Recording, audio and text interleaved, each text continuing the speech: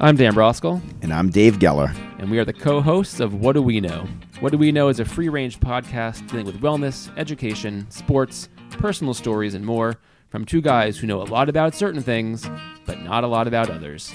Your hosts are Dan Broskell, a longtime educator, compulsive runner, and father of five. And Dave Geller, a pediatrician with 3 kids and an amazing Maine accent. All right. Good evening, everybody. It is Monday evening, December 21st, 2020. After a long hiatus, we're back for episode 44 of What Do We Know? My name is Dan Broskell, and Dave Geller is here, and so is someone else, Dave Geller. Who's here with us this evening? Well, I'm here, which is awesome for number 44, which we've been waiting to do for a while, and it's just things have gotten in the way. I'm not sure what has gotten into the way, but many things. We're not going to talk too much about that. We're going to stay away from the hard stuff. But what has pushed those things out of the way is Brian Cutler, who is here with us today, one of our good friends, former Bedford resident, who now lives in Lexington. We'll have to dive into that a little bit. Who is multifaceted? Benedict Arnold. Who is a Renaissance man. We'll get into all that he has done and does, but we're so excited to have you with us today, Brian. Thanks for joining. Thank you very much. I'm honored to be here. This is special, man. This is the birthday pod, Dave. This is a year and change on either side of our first podcast, which is amazing. Wow, it's pretty cool. It's such a significant year that it was for us, I think. I actually don't remember I remember doing the first one, but I don't remember when we did it. But now I do, now that you mentioned it. I remember. Well, we did it right before the new year, I think. And then I remember just vividly, I listened to it. I couldn't stop laughing at the fact that we pulled it off. And some of the stuff I said about you. So I want to apologize, Dave, on all those things that were sarcastic and perhaps mean-spirited. And I still love you. And we're doing this, we're back in the flow. I mean, there was in the spring day, we did 3 pods a week because there was nothing else to do. Yeah. Right now, there's a whole crap ton of stuff to do every week. So we actually did a secret pod, as our listeners don't know, and then just chucked it because it really wasn't good. It was not on our game. Not that these are always in the game. But now people know, you said it, and I said it, I don't listen to these pods often. Now I'm going to have to go back and listen to that one and hear how you dissed me. The first one holds up pretty well. My favorite line from the first pod, which was, do you realize that you have an accent? which is still a great question. Yeah. But speaking of accents, Brian Cutler, welcome to the pod. Great to see you. It's been a long time. Tell our listeners, I always say, where were you born? Where did you go to high school? And what's the next great thing that you want to do in your life? Those 3 things. Okay. I was born in Adana, Turkey. And I went to high school in Mesa, Arizona. Next great thing I want to do in my life. I don't know. We'll see. Brian's done, the thing about Brian is he's done so many great things in his life. So you were born in Turkey, you said? Actually, yeah. Turkey?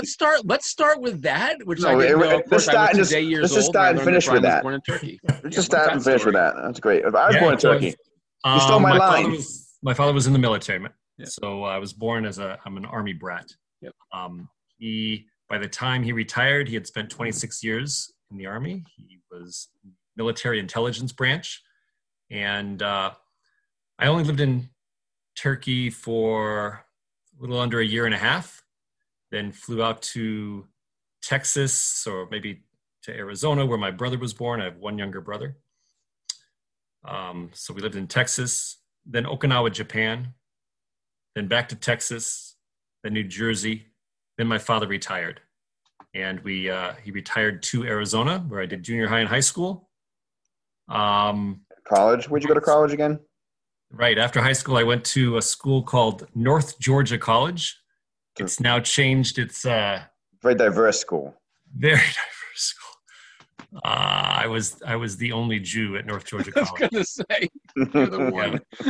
I was, and at the time I wore a yarmulke. Oh, baby. I'm choking on my, whatever that is, I'm drinking. This is already living up to expectations. Exceeding. So the first Jew that many people had met. Did they rub your head and say, hey, what's under there? They probably did, right? Yeah. They actually did. Yeah, I'm not even joking. Of course they did. Yeah. No, yep, they did. And I actually was talking to somebody in the hall. They had a question. what do Jewish people do? And I said, well, the reason Jews wear this yarmulke is this, and Jews have for and a graduate student was walking by. I have a vivid memory of this. A graduate student was walking by and just covered her mouth and went, oh! and I said, what? What's wrong? She said, you said the J word. Wow. I don't even know what to do with this information. Wow. Brian. I think you found a new co-host.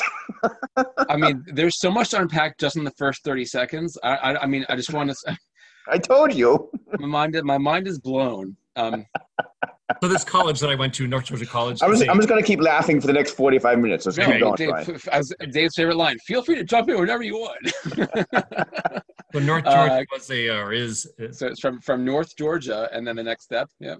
It is a senior military college. Yep. So there are 5 of those in the country. Yep. VMI, Citadel, Norwich, Texas A&M, North Georgia. Yep. There might be another one now. I don't know. But we always had females in our corps, so we never made the news like Norwich and VMI did when they were being. So we lived in barracks. We wore our uniform every day, and went through the whole shebang. I signed my life away because I was under a Army ROTC scholarship very early on. I think right after my hell period was over. I signed my contract with the Army, and I actually wound up graduating with my undergraduate degree in 3 years rather than 4, and went for a year of graduate school at Hebrew College, and almost flunked out, but didn't. I think Dan pulled your transcript up once. It wasn't impressive. I think I did, but don't tell them. There were a lot of pays on that. No olives and bets. No olives and bets. I think I knew that, and of course I forgot because I'm getting old. Yes, so that was a stint with HC, right? Excellent work. The goal there was to go to be a chap. I knew I had to go into the Army. Yep. When I started, my scholarship was for pre-med. And I changed that to mathematics after 2 years, then graduated in 1. Of course you did.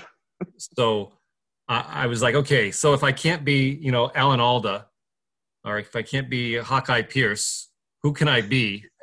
And I was like, Father Mulcahy. So I'm trying to diagram your life right now. It's just one big squiggle. Right. So I had this goal. I was gonna go and be a chaplain. And after Hebrew College, I was indeed accepted into the Academy for Jewish Religion. Right? Yep. Seminary. Is that a real group? Absolutely. I think it's in Westchester, if I'm not mistaken, right? Yeah. Huh. It used to be on like the Upper West Side of in Could be. I mean, this is my previous life, but keep going. Yep. And at the same time, I had to fill out my top 10 list of things I wanted to do in the Army. And number 1, chaplain corps, because that's where I wanted to be. Number 2, I think I put something like Adjutant General Corps, which is sort of the administrative people in the Army. Number 3, because in the top 3 you have to have a combat arms, I put aviation, because if it's not your first one, you're not going to get it. And I continued down the list. I think in the top 6 you had to have another combat arms, so I put in like field artillery. They're way in the back, I figured. Fill it all in with all these other things like Ordnance Corps and Quartermaster and things like that. And then when the list came out, I was branched into the Armor Corps, which are the tankers, the people who are in tanks. So I went to the, prior to that, I went to airborne school, but then I went to this Armor Officer Basic course and the Scout Platoon Leaders course, and was stationed in Schweinfurt, Germany, with a 1-4 cavalry. I was in a cavalry squadron as a tank platoon leader, and And what year is this? Is this like 1990 something? What is 97? Yep. And I left Germany in 99. Went to was in the Vermont National Guard as a mortar platoon leader. They're shooting off a lot of mortars in Vermont. You can go to Charge! Ethan Allen, Brian Cutler, and the Green Mountain Men. That's what we had going on. Hey, Oh my I goodness. just to get myself some ice cream first, and Ben Jerry's, and then I'm going to blow up this mortar. It was an interesting place. So the reason I went into the National Guard was there was a National Guard Combat Reform Initiative where they were teaching, this was in 99, they were teaching the National Guard how to be like the active duty, which I was like, sure, if it means, having a life outside of the Army, I'll go do that. But I didn't really realize how important that was, because it was just the start of a lot of conflict in the Middle East again. And they were starting to pull from the National Guard. And when I went up there, it was a little like the Boy Scouts. It was not as regimented as it should have been. My first drill, I taught my soldiers how to use the phonetic alphabet, the Alpha, Bravo, Charlie, Delta, Echo, Foxtrot thing, and it was a trip. I enjoyed it. They were great people. I really enjoyed the Guard, and went to graduate school. Got a Master's of Education, Secondary Mathematics at the time. And, what was that? At UMass Lowell. And with a few job offers, I decided instead of teaching, I would go and work as an on-site contractor at the Air Force Research Lab at Hanscom. Yep. We were living in Bedford at the time. And I worked. Good old days. Yep, it was great. I love Bedford. I did that for about 7 years or 8 years, working for a company called Atmospheric and Environmental Research. It's still on a Hartwell Ave. Then I got a job with Spot Image Corporation in Chantilly, Virginia, which has changed its name many times and eventually became Airbus, like all the others. Airbus is a huge company. Yep. Yeah, many smaller companies.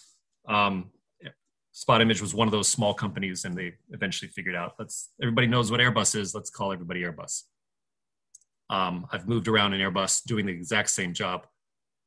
And it's been 13 years of that. 13, plus. And so I got 3 questions for you. In one sentence or less, tell us what you do at Airbus. 2, you almost were in the Olympics. And 3, you got a great parachute story. So 1, Airbus, one sentence or less. What do you do? I work with their satellites and help the military and government collect pictures that they like. Have you found the missing Malaysian airliner? I have not. Have you looked for it? There was a assist hunt in that? Yeah, there was a hunt at the time. Sorry, Geller, I jumped in there. No, it's fine. You jump in any time. With that story. This is your show. I'm just happy to be here. That's not true at all. Yeah. This is great. 2, Olympics. So you are very athletically inclined, and we could actually talk a lot about that. From everything that you've done in your past, and we'll talk about the Olympics, to running, to your push-up follies. You're chopping your wood. Now, people might not call that athletic, but one thing about you, Brian, is if it's out there and you want to do it, you can do it and accomplish it, which is pretty amazing. You do have that mind over whatever ability. And just as a quick plug, the one marathon that I did run, I ran with you and our friend Rabbi Lerner, and we trained. You didn't, and you. I think we followed a regimen, and you basically jumped in for the last 3 or 4 weeks and ran about, I think with us, 12 plus mile run, maybe another 10-mile run. Then you ran 26.2 miles in sandals during a pseudo tsunami. And we all finished together. You did an amazing job. But that aside, that's only possible when you're running with good people, right? Tell us your Olympic travails. So I started my running life, my joy of running, for what it was, or at least as a kid, with my very first 5K when I was in, I guess, late middle school. I had just come back from Boy Scout camp where I earned my archery merit badge, and at the finish line of this 5K was Jay Bars, the 1988 gold medalist in archery. And he was signing the bibs. And so I stood in line and I was very eager to get up to him. And when he was signing my bib, I said, Mr. Bars, I just earned my archery merit badge and I was pretty good. And he said, oh, that's great. If you like it and you want to get even better, you should come down to where I shoot here in Mesa, Arizona, and shoot with me. And they have a Junior Olympic Archery Development organization there. And I went down, signed up, and 4 years later, I was through many practices and tournaments and things like that. 4 years later, I was at the Olympic eliminations with Jay Bars. He's left-handed when he shoots. I'm right-handed when he shoots, and we were paired off. I think we had narrowed it down to the top 10. He was number 1, I was number 10, and we were face-to-face shooting at the same bail. And I knew I was going home early that day. Very nice. And yeah, I enjoy shooting. I don't get to do it very much at all anymore since having kids.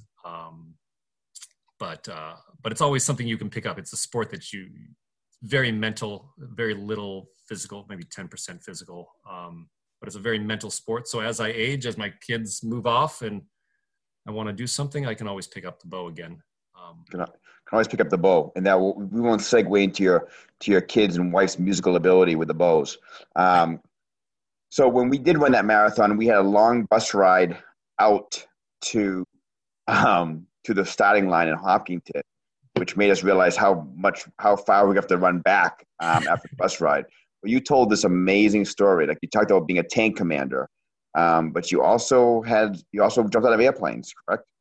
Yeah. And I'm afraid of heights, right? So when I went off to college, I was like, I'm going to overcome my fear of heights.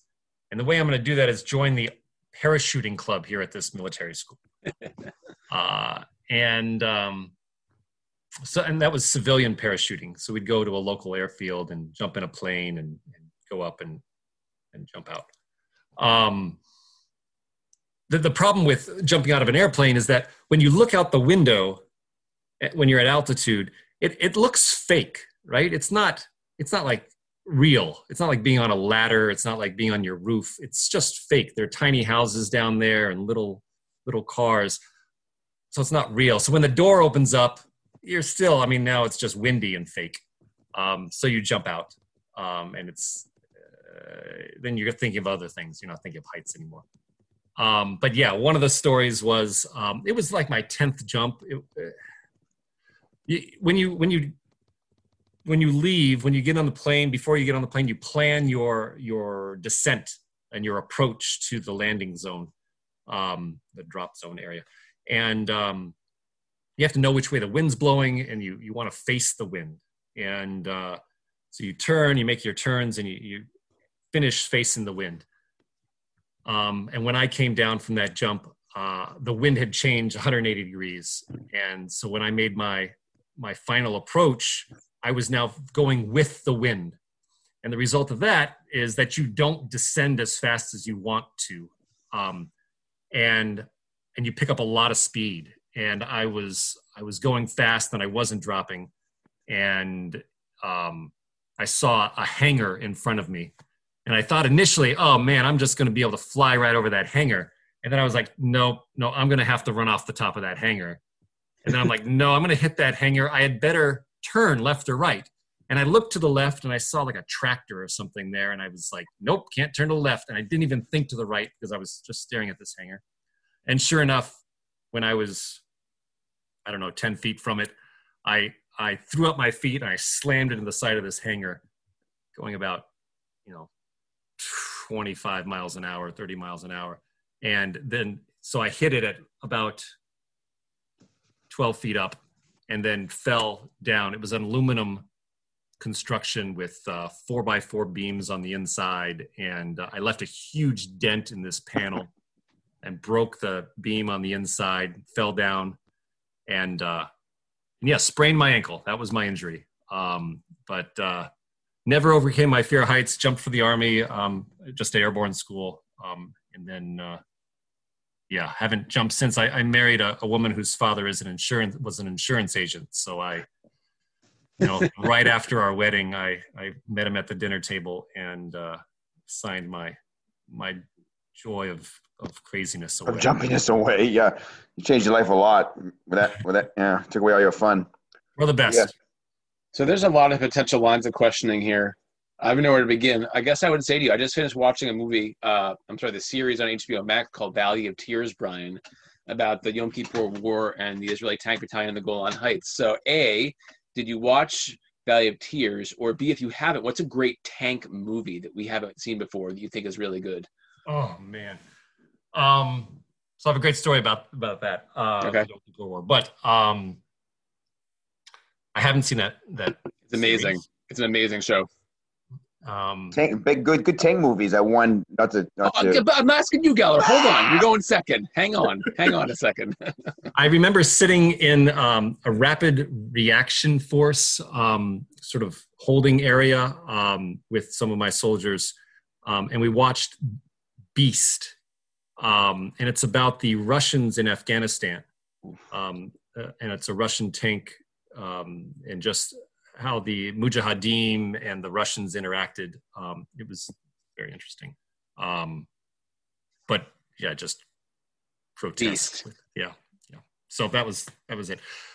A quick story. I was on a field exercise in our tanks in the wet mud, just having a crazy time. And I had coordinated with the rabbi that I was going, not the rabbi, the chaplain, the Christian chaplain, that I was going to be able to get out of this training exercise for the day, I guess, for the evening. I was going to go to Kol Nidre services. They're going to pull me out. I was going to go to a local German town and attend their Kol Nidre services and then come back. And I had been planning this and excited for it, and it never happened. Yep. And I remember I was pissed that I couldn't go to this. And instead I'm out here slogging through the mud and walking to each tank. I was a platoon leader, so I had to gather section sketches or sector sketches from each of the tanks on where they were covering on this defensive position. So I'm walking between each one of these tanks, gathering their sector sketches so I can make a platoon sector sketch, move it on up to the troop level. And I knocked on my platoon sergeant's tank, and he handed me his paper, and he said, "So how are you doing, sir?" And I was like, I'm pissed. I should be at Kol Nidre services right now, and I'm just annoyed that it didn't happen. I thought the leadership was going to support this. And he looked at me and he said, "Well, sir, you're not the first Jew in a tank on Yom Kippur." Oh. I was like, wow, that is so full of meaning. Yeah. So my whole perspective changed, and it was great. Dave, do you have an alternate tank movie that you like that you're about to come up with? I think maybe you did. There's so many tank movies. There's a Brad Pitt one, right? There's Fury. That's what I'm thinking about. I was thinking about Fury. I think that's a great movie. Pretty intense. I don't have a lot of specifically tank movies. They're all tank movies that I can think of, but movies with tanks. It's a pretty niche genre, Dave. You know what I mean? There's a lot more submarine movies than tank movies. Submarines are a little bit sexier. Yeah. Yeah. Or dare I say parachute movies? Probably more of those than tank movies. Those guys jump out of airplanes and do treads and mud. I mean, nothing against Brian Cutler's career and all, but exactly. That's pretty much the case. Right. I did get my jump wings, so I got that going for me. Little. But that was a lifetime ago. That was a little while ago. Dave, Brian, what do we not know about satellite imagery? What does the average person not appreciate about satellite imagery of the Earth?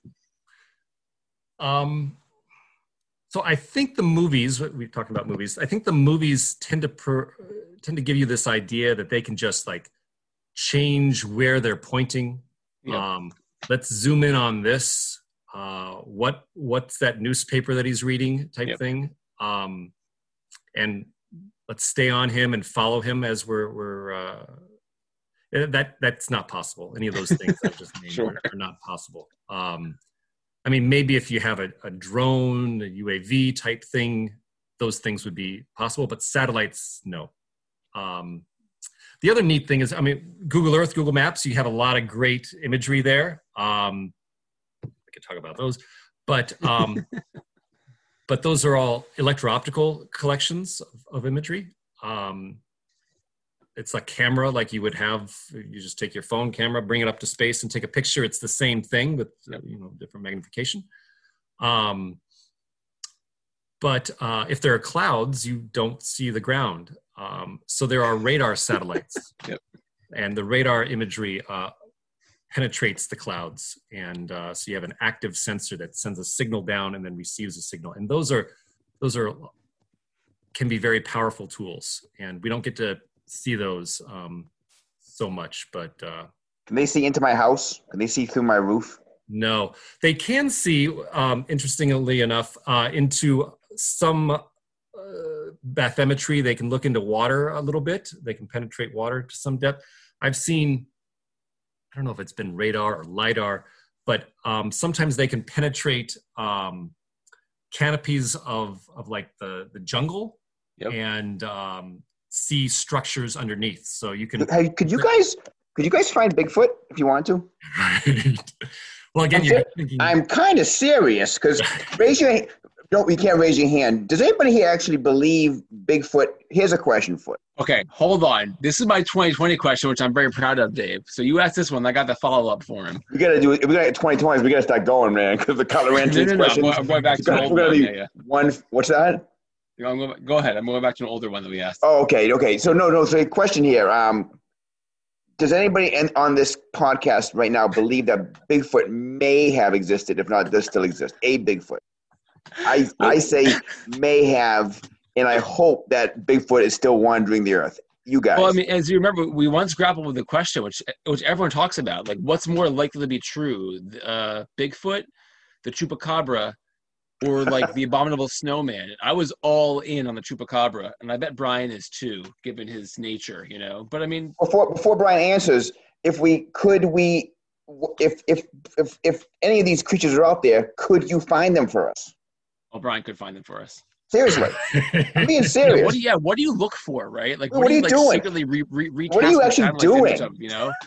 That's a good question. I mean, how come I have a picture of Google Earth and it's like me in the picture of my house is like me walking out on my driveway from like 12 years ago. You can see me stuck in the video, in the picture. Can you fix that? Your face blurred out. That's the cars that drive by. But I guess a good question, like what's the best like illegal retasking of satellite story that you have? Like so and so wanted a picture of his neighbor's house, or like the construction, or like is there a monster unlocked? Could you do that? Could you? Could you do that? Right? Yeah. Could you get one of our enemies here? All of our enemies. So I'm making them. So satellites collect worldwide, right? And they can't always collect every spot around the world all the time, every day. And sometimes pictures look better if they're looking straight down. Well, the pictures will look better if they're straight down versus off to the angle, looking at it from an angle, like an oblique thing. And there are priorities placed on these, right? Airbus is a commercial company. They prioritize collections for the highest paying customer. You saw Iron Man, right? Sometimes the evil people use the good things for bad things, Brian Cutler. Right. Isn't it funny, Brian, that your given name is George, right? Which is like Geo, satellite. No, my given name is not straight George. Line there, Geller. It's Brian. Oh my God. What's the Geo? For geospatial. Yeah, everything a lot of my work revolves around geospatial intelligence. Wait, there's no George in your name? No. All these times? My Hebrew name is Gabriel, but that's the only. Anyways, answer the question. What evil is being done with these satellites that you're running from your bedroom? You never leave your house. You're in your bedroom. Right. I don't know about evil. I mean, a lot of what I used to do was collect the fires and the hurricanes and the flooding and the disasters and things like that. Collections of all these natural disasters. Our government was very interested in that. How big are these satellites? Could you control them like a drone and have like a satellite come down outside, might come down low and just fly around? No, so they're bigger than a refrigerator. That's not how it works, David. My satellites are huge, right? They're big. They're in space. And they're in space.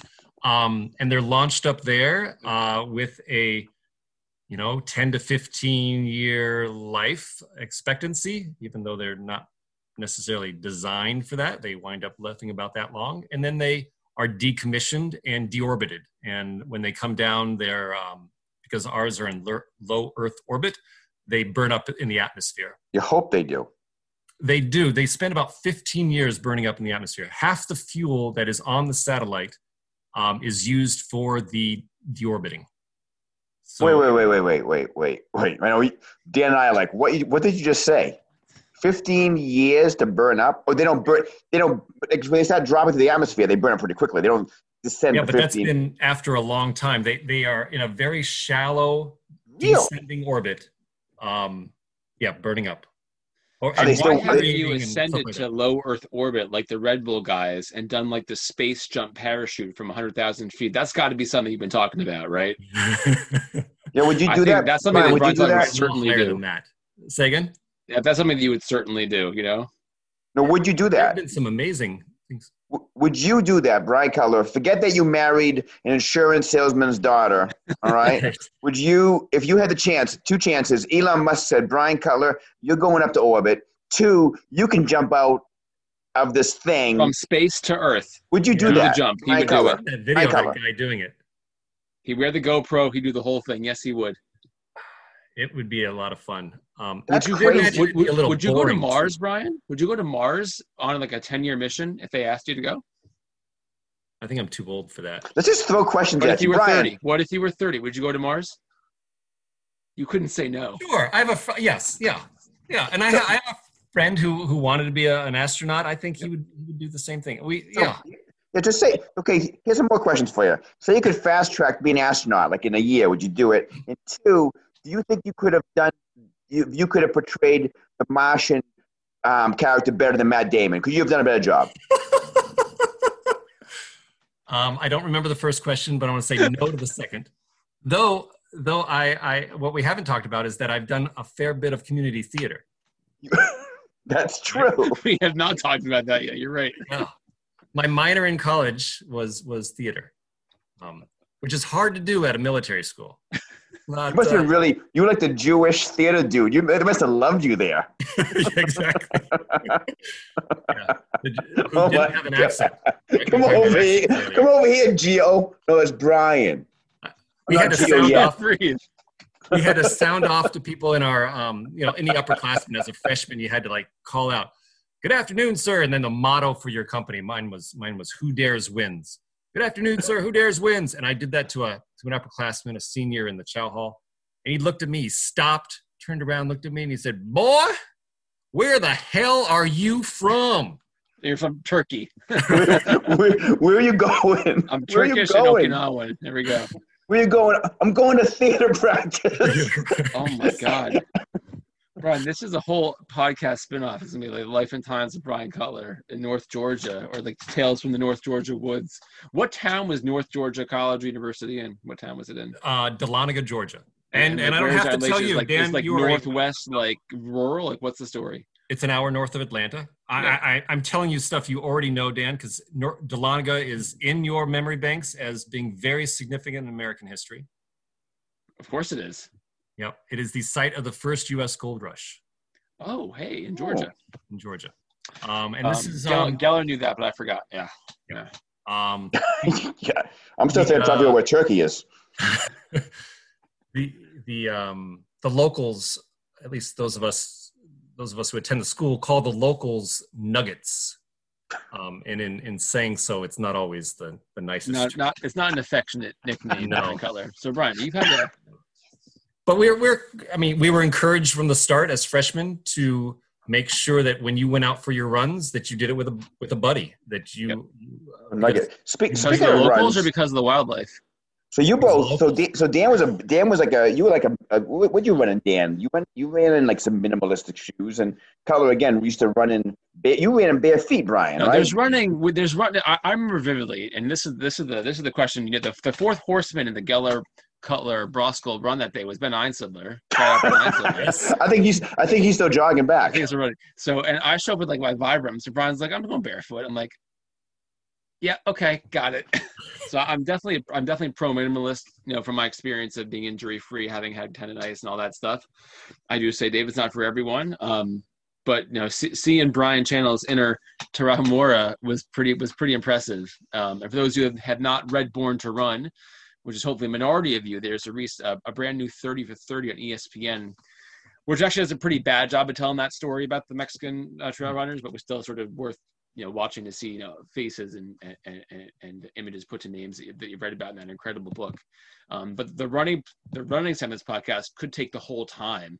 But Brian, I mean, given your multiplicity of interests and experiences and attempted Mars missions, I mean, wow, I don't even know where to begin except to say, like, what a pleasure to learn from you this evening. And as we enter 2021, Brian Cutler, like, what predictions do you have for us? What do you think is going to happen? Like, when life resumes normal, whenever that is, whether it's July, August, like, what do you got? What's up for you? Like, what are you planning for? I keep thinking it's going to be hard to it's either going to be really hard or awkward, or maybe just terribly easy if it's not hard to hug other people. Is it going to happen more often? Are we going to, as I sit? Are you a hugger? Are you a hugger? I am in some groups. Yes. I'm definitely a hugger. Geller, are you a hugger? You're a hugger. I'm a hugger. You're definitely a hugger. I get in there for the hugs. I like the hugs. Yeah. It's weird. I was in an elevator. I'm like, remember there used to be like 6 people in this elevator, and now you'd be like, no, don't come near me. It's wild. I'm a very affectionate person. Before this, you would actually hug them, right? You just reach out and give them a hug. I probably would, Dave. I'm Dan Brosco, and I'm a hugger. Well, Dave, I mean, I did hug you during COVID. I did. Can we say that? At least once, because I was getting all the feels, So I just want to put it out there. You were what? I was getting all the feels, getting all the feels. All the I think you're trying to steal my wallet. That's what you're trying to do. That's also true. I don't know if it's going to be easy to transition. Is it going to be super easy and we're going to be hugging everything that moves? Or are we going to be having this issue with how close we get to people? What's the comfortable, like the comfort distance, right? Are we going to be... Yeah. I think we're going to be shaking. Dr. Geller, Dr. Geller, what do you think about that? About what? Mr. Medical Man, like what do you think? We're going to be like walking around, hugging people, eating inside, and being like, we're all set. Is that like a year from now? First of all, fall? Cutler, what do you think? Brian Cutler did go to med school for a year, so nice. Well, I mean that's a big thing to unpack. I mean, the question, I was just listening to a little video today about the vaccine and what that means, for the future. Should we be wearing masks in general? I think just my feeling is when people feel more comfortable, there's going to be a lot more. I'm envisioning a lot more handshaking, a lot more pats in the back.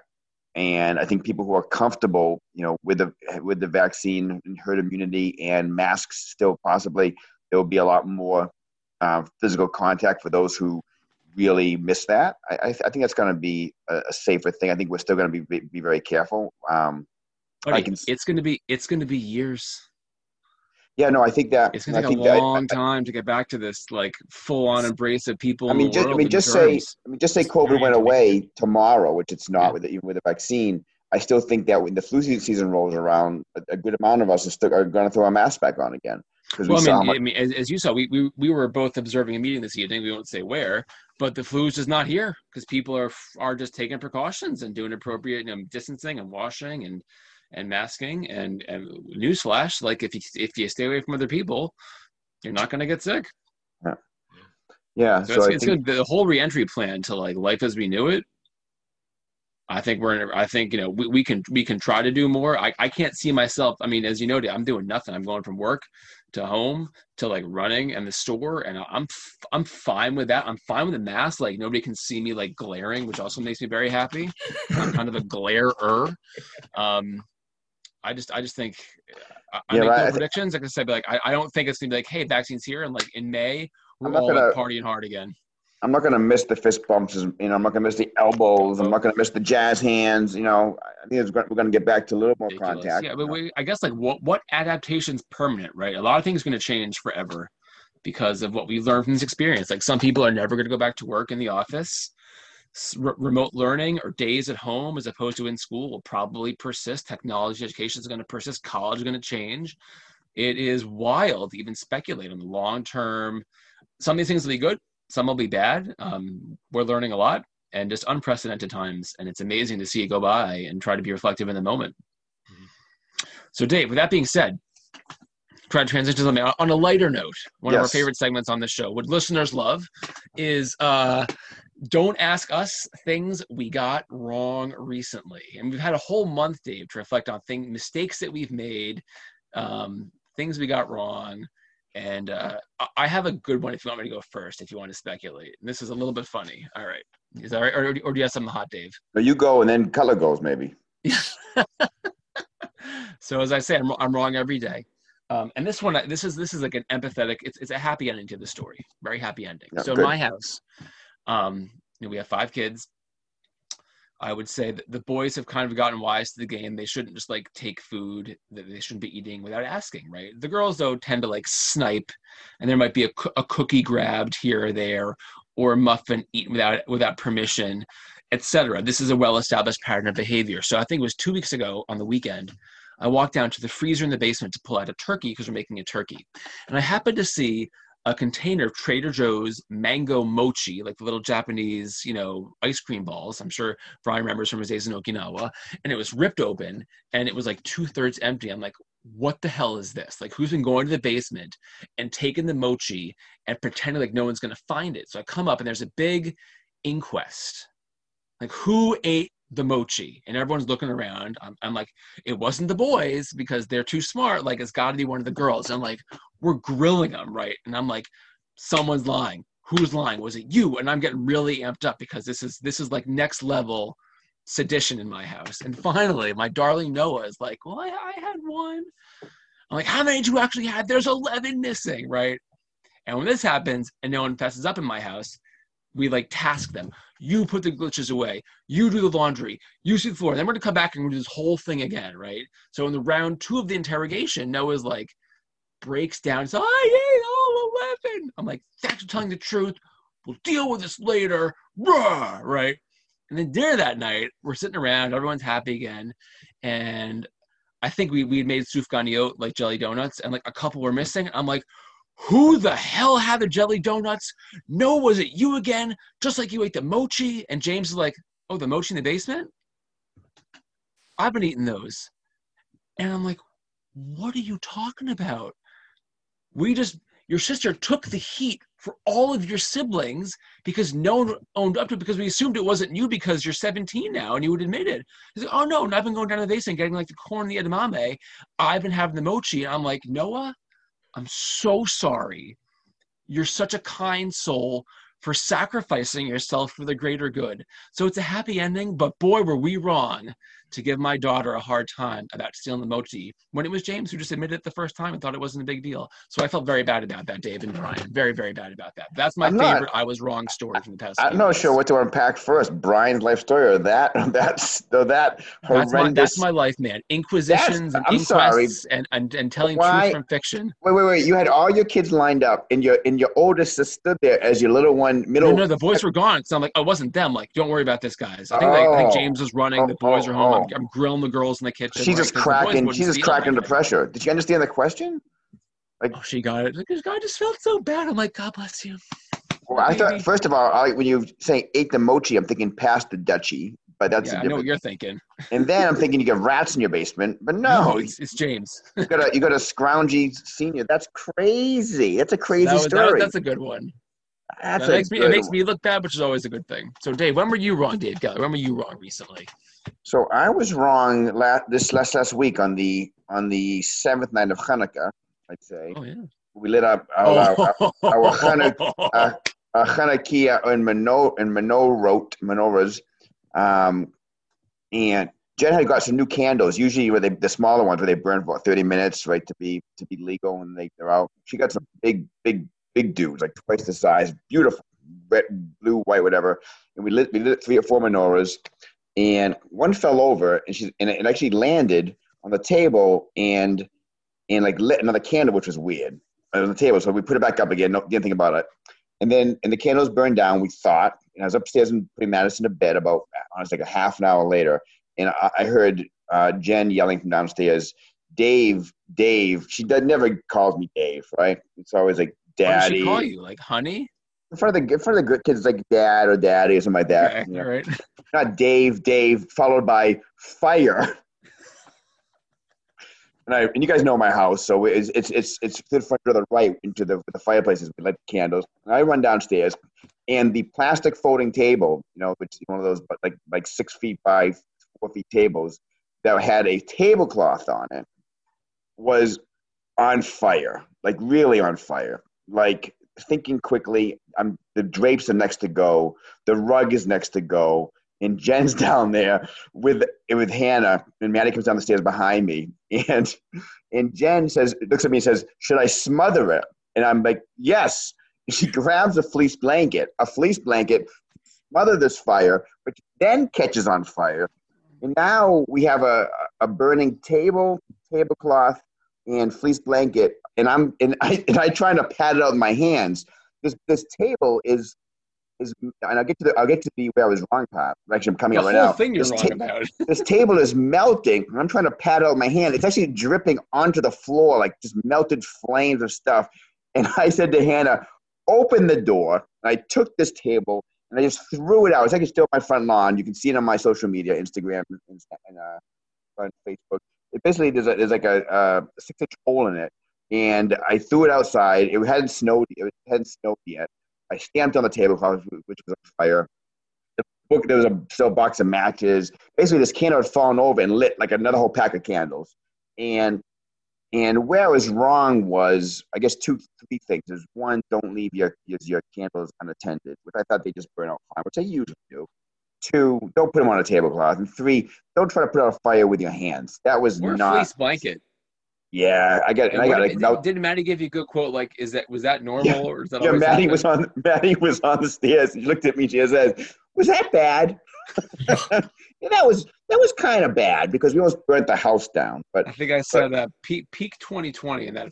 Yeah, but everybody's fine. I'm glad that you made it out alive. That's pretty terrible. Note to self, because it happened to me once in med school too, which you might have alluded to, where I was in my apartment in Brighton with my buddies, and it was Hanukkah, and I couldn't find my little tinfoil menorah, right, that we all had. We were kids, so I made a menorah out of a milk crate. I put like 4 or 5 candles in. It was like fifth night, and I lit them. And I would always like study on my little sofa I had like a little mini love seat in my room, and I lit the candles, said the prayers, got on the couch, and probably fell asleep like one page into reading, waking up to my room on fire because the candles had melted down into the milk crate and caught that on fire. So that was Hanukkah take part 2 for us. So yeah, you can't watch your candles burn. Watch them burn down. So I was wrong. These are 2 really good we were wrongs. Cutler, what do you got for us? Past week. At any time recently, we can extend the window. So I think more and more I'm realizing that what I'm doing in parenting is oftentimes wrong, and it takes that's why you have a couple. That's the benefit of having a couple to bounce ideas off of and to coordinate with. And Susan and I are working hard to do that. When you grow up in a military household, when you go to a military school, when you're in the Army, you tend to have a disciplinary standard that's on one end of the spectrum, and I benefit from having someone who was growing up on the other side of the spectrum. So it's I appreciate the work that we do together, and I recognize that oftentimes my initial reactions are not appropriate. And so this is a global. You are always wrong in your parenting techniques. My parenting skills are not what they should be. And, so you should go over to that. You should go to the Brosgo household and just take care of his kids, like march around for a while until they fess up to who ate the last tuna fish sandwich. That's right. We just push up me, Dave. There's no tuna fish in this house. You don't eat tuna fish? Oh, easy there. How close are we? Are we good friends or what? Well, I mean, listen. I mean, I'm wrong all the time. That was a pretty solid one. A little reflect. Does anybody eat sardines? I had sardines this week. Anybody eat sardines? Well, why? The good question. High protein, okay. low fat, stinky though. Cutler, you eat sardines? I do not. My father-in-law did. Really? Yep. My mom was an anchovy fan. I could never really get there. Love the anchovy. So as we hit, I've said a few times on the pod, I always remember my last post of 2019 about how 2020 was such a great year in our family. It really was a lot of great things. We had, bar mitzvah in Israel and great baseball and softball stories and a vacation in Niagara Falls and a new job for me. And 2020 is going to be great. And 2020, of course, just kind of sucked. But anyway, it's always worth, as we reflect on things that we're happy about. I just want to say it's been about a month, been a busy month in the world. I'm really excited, obviously, about Israel's normalization with Morocco, with Bhutan, depending who you talk to. Indonesia and Oman might be next up. I think that's really great. As we talked about in our secret pod that we got rid of, Dave, the new co-owner of Beitar Jerusalem is a sheikh from Abu Dhabi, which, if you're a racist right-wing Beitar fan, is just heresy. But to a wonderful progressive like me, it's really wonderful. And had made me entertain the notion of buying a black and yellow checkerboard Beitar jersey for myself. That's really wonderful. And, had a good Hanukkah, had a good snow day, and the Bedford snow day was actually a snow day with no remote learning, which I was really happy about. And looking forward to 12 days at home. And if I can survive tomorrow, Dr. Geller, I'm going to be there. So trying to enter 2021 with optimism, with excitement, with hopes for more pods. And it can't be any worse than this year was. So I'm pretty excited about it, Geller. How are you feeling as we hit the new year?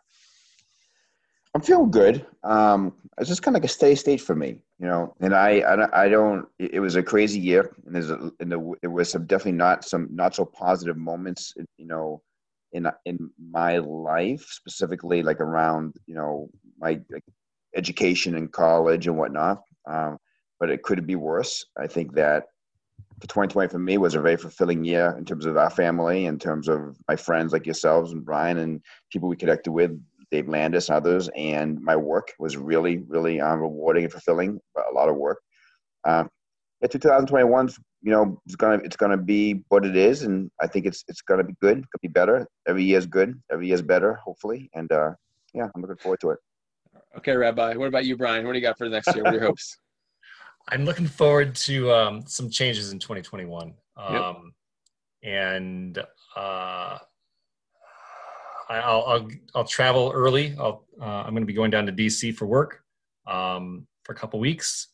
That'll start off the year, and we'll see where it goes from there. There'll be some changes for, I'll start to get a little busier with work, and we'll see where that goes. And then as COVID starts to let up, let's see what that means.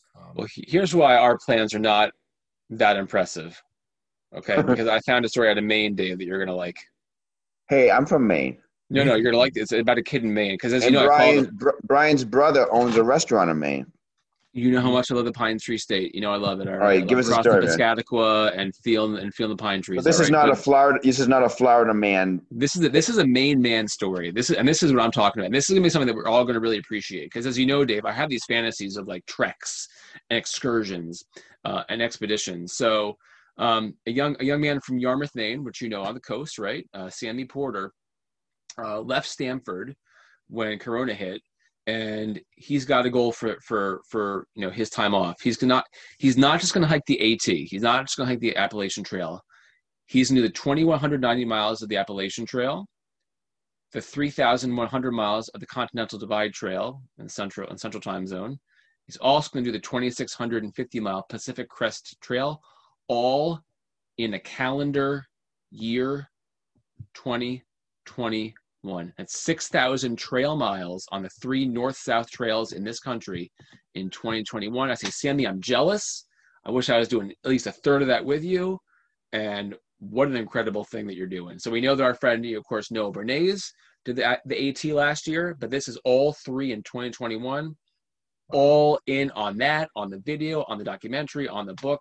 And I am jealous. So we all wheels up, but like boots up and travel safe, Sammy. So I'll just take 2021 off and do that. Color would do it. I wouldn't, but I would, Color's already figuring out how he can grow potatoes on the trip, in a hydroponics. Let's do it, man. He's a botanist. I'm in it. Cutler loves that. Cutler's like, yeah, I want to do that too.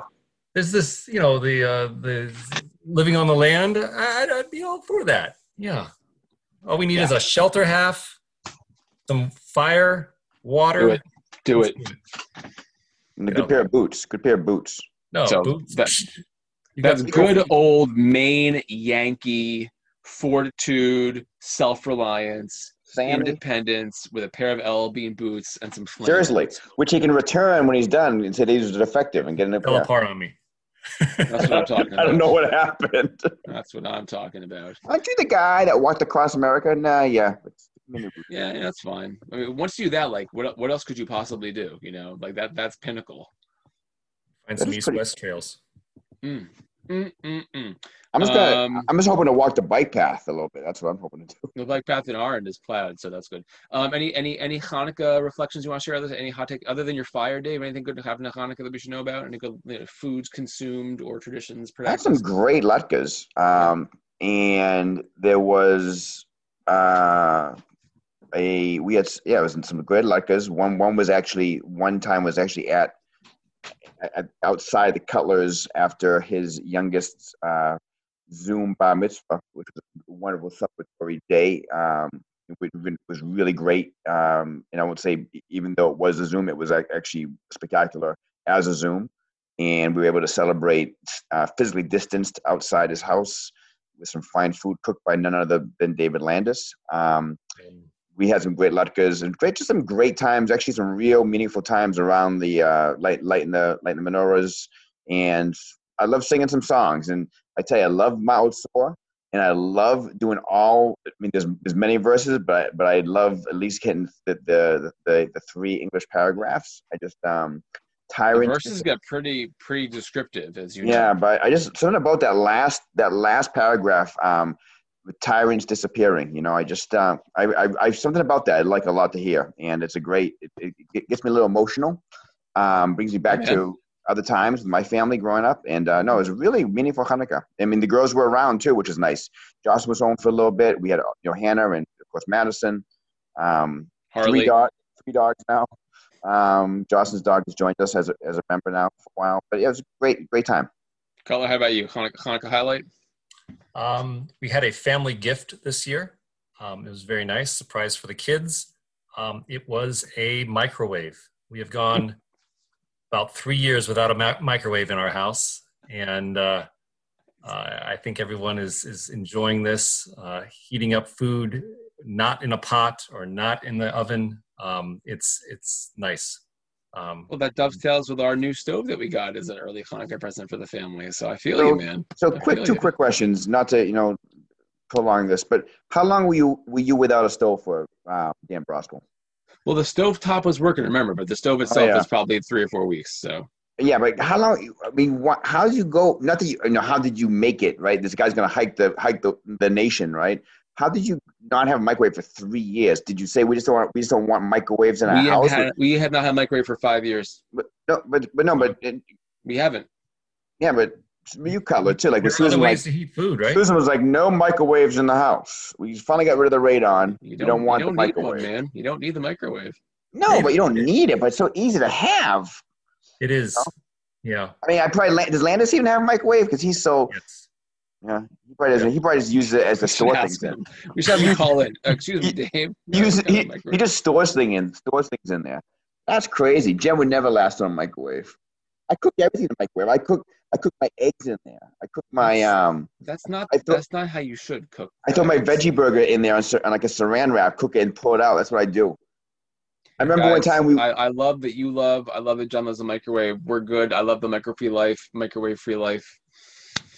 I love the microwave-free life. Great, But I think in our house, like, it was just good to have something to look forward to that was very natural. And we do not make a big deal of Hanukkah, but there was a real passion for celebrating, and it was very meaningful for me to see the kids love it. And it was very nice. It was very timely, and I'm looking forward to some additional family time coming up, and then ringing in 2021. Although darker days are ahead, the light tunnel is there, and I'm certainly looking forward to that. So. Amen. Sela b'mehera v'yameinu, as we say. Geller, any last words for our guest? I The 11 mochi I stole, Brian, will be in your mailbox. I mean, we did. I mean, each segment of Brian's life and story is a separate podcast series. So the Tales from Okinawa, Do it again. I tell you, I Tales told from you. Arizona, Tales from North Georgia, Tales from Airbus, Tales from Hanscom. I mean, that's fine, and we'll explore those in future date. But we're gonna have a Cutler segment every so often. Just put him on. We'll just dive into a piece of his life. I mean, thank you. It's been a lot of fun. I enjoy this. To all of our listeners, I'm sure we'll talk to you again in 2020. So this is not a send-off for this year, but it's good to be back on the pod after a long, long break through no fault of anybody's. I would say I've never worked harder or spent more time on the phone with people and from my work and volunteer life than I have recently. It's all for a good cause, all for the greater good and for kids and working towards the future, which will be better for them than the present is. And that's fine, Dave and Brian. So I wish you all what day? It's Monday. I was going to Shabbat Shalom, but it's only Monday. So a good end of school before vacation, and a happy New Year, and happy birthday to the pod. And we'll talk to everybody again soon. See you guys. Thank you, Brian. Thank you. Bye.